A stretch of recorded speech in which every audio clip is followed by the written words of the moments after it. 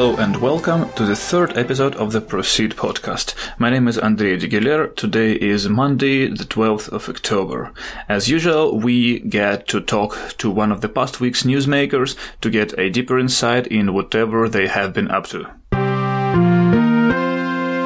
Today I'm glad to have here Peter Kovac, the man behind the Central European Startup Award. Hi, Peter. Hi there. So for people who don't know, what is that? Can you just explain in a few words what CESA is and what is it for? Yes, so Central European Startup Awards is basically the Central European chapter of what we call Global Startup Awards. This actually at the moment exists in the Nordic region, in Central European region, and we are just coming up in Southeast Asia. And the same vision stands for each of these regions, which is, these days everyone is focusing from the startup ecosystems. Everyone is focusing on the global hubs, just like the Bay Area or London or Berlin.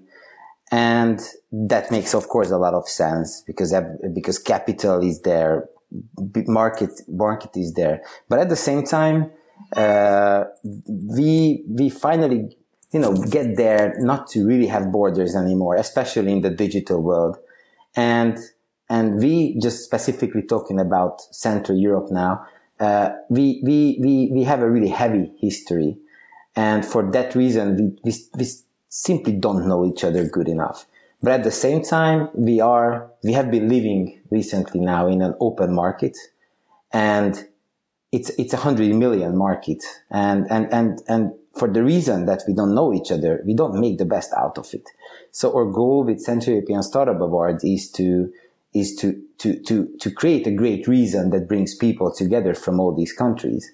And that's what we try to achieve, to make people come celebrate our regional successes together. And throughout this process, we get to know each other. And because the definitions of the region can vary, can you just tell me which countries exactly do you work with? Yeah, I'm sure it's not perfect, the whole definition. And we still keep on thinking about how we should break it into, perhaps later on, how we should break it into different regions or whatever. But at the moment, we have Poland, Czech Republic, Slovakia, Austria, Hungary, Serbia, Slovenia, Croatia, Romania, and Bulgaria playing in this game called Central European Startup Awards. Understood. And where did the idea of the award come from and when it happened? Well, the original idea came from a guy called James Digby. He's one of the co-founders basically of this Global Startup Awards concept. And back in 2012, he set up Nordic Startup Awards, for the same reason that I've been just explaining to you, that he felt that there's no connection in between the Nordic countries, at least in between the startup ecosystems of these countries. And then he met Kim Balle, another guy from Denmark. James also lives in Denmark. And then they teamed up for making it happen back in 2012. And then it's a long story how, but I also met these guys and we teamed up, the three of us, and started this concept. So basically that's how it all started. But certainly we have changed a lot of things, and we will be changing a lot of things. We have been continuously learning, and this is not a concept that we can just copy paste, but we really wanna, work on it and make it as good as possible. How many times the award took place already? In the Nordic region, it was the third time this year, and in Central Europe, it was the second time this year. And how did it go this time? You can measure success in many different ways. My definition is that, my goal specifically with the award show, the grand finale, was to have each of the participating country represented. And we managed to achieve that goal. And at the same time, we were not crushed financially at the same time. I have to highlight that this is a non-profit initiative. So this is not about making money out of it directly, but rather to make a lot of introductions, and everyone can basically monetize it differently. it's somehow the collaboration of the startup ecosystems. Do you think there are some real positive consequences of receiving these awards for the startups that already have? Yes, indeed. However, I always keep on highlighting that this whole thing is not about who is winning or not winning. Certainly, if you win on a national level or if you win on a regional level, you will have a better positioning, a better visibility in this whole thing. But what really matters here is the participation at the events, where you can actually meet people and you have this great excuse to come there.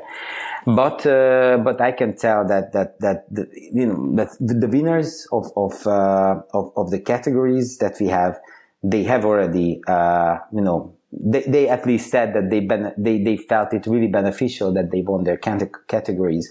It brought them some more light, so, I wouldn't say that at least yet winning Central European Startup Awards, is something like winning, I don't know, Pioneers Festival.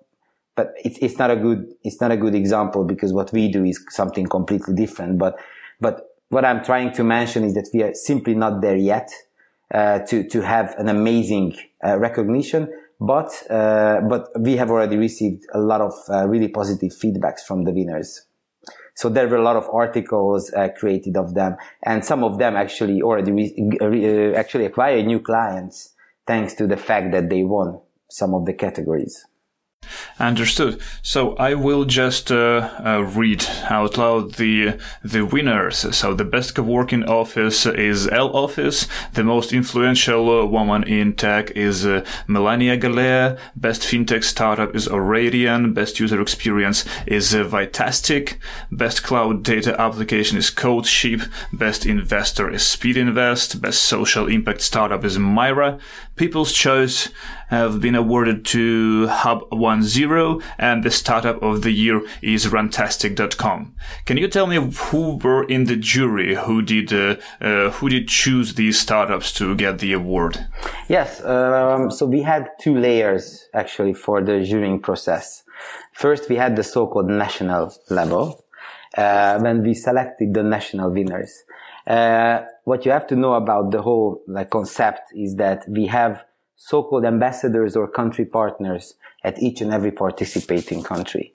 And we had basically a board of ambassadors, but these people are, very well competent guys. Some of them are running accelerator programs. Some of them are representing VCs. Some of them are running co-working spaces. So, we really reached out to people that have a really good recognition and network in their own city and country. And we also asked them to make the voting on the national level. So how you can imagine it is that our local ambassador, for example, from Slovenia, also had to make his voting on the nominees from Poland. And when we got the national winners, and we announced the national winners, 70 something of them altogether, then we asked our jury board to make the voting on them. And our jury board is basically really, colorful. So we have founders, we have one person from TechCrunch, for example. We have people from the Nordic ecosystem, from the Central European ecosystem, but also from Israel or the US.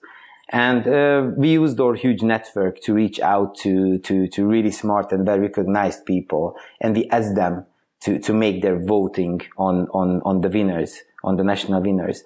And when they did their job, after that we also applied the so-called public voting. We are really proud of the achievement because we had over 20,000 votes from public voting. And public voting again was also applied on the regional level. And at the end we just made our calculations and we saw, who the winners were. So that's how the jurying process looked like. And that's also something we are continuously thinking about how to do better. So I wouldn't say that it will be exactly this way next year, but for this year we were satisfied with this setup. Understood.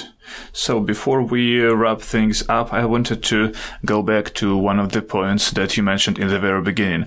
Why do you think it is important for startups, for companies in Central Europe to talk more to each other, to meet each other more, instead of, let's say, go somewhere in the Western direction, say go to Western Europe, go to the Silicon Valley and meet people and other companies there? I wouldn't suggest them not to go to Silicon Valley or to London or Berlin. So this whole thing is not instead of that.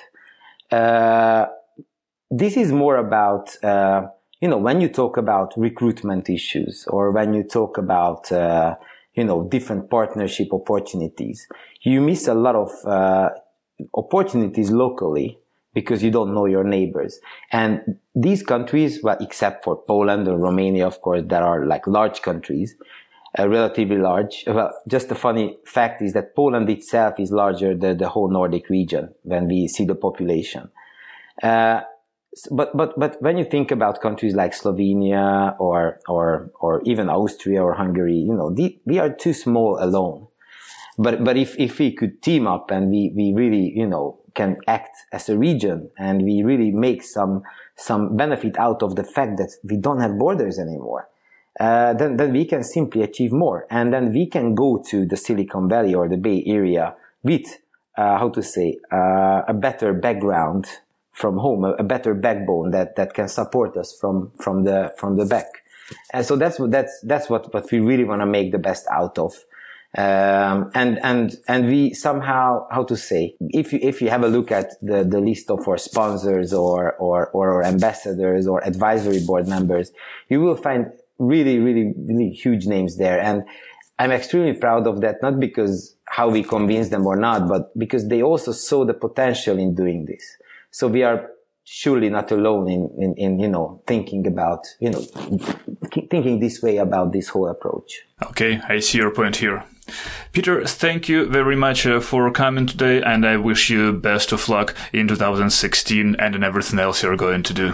Thank you very much for the opportunity as well. This is it for today's podcast. Thank you for listening. I hope you have enjoyed both the podcast and the newsletter this week. Please help me spread the word by sharing the links to them both in your Twitter or Facebook or any other social network you're using. Now, have a great week, and I will talk to you next Monday.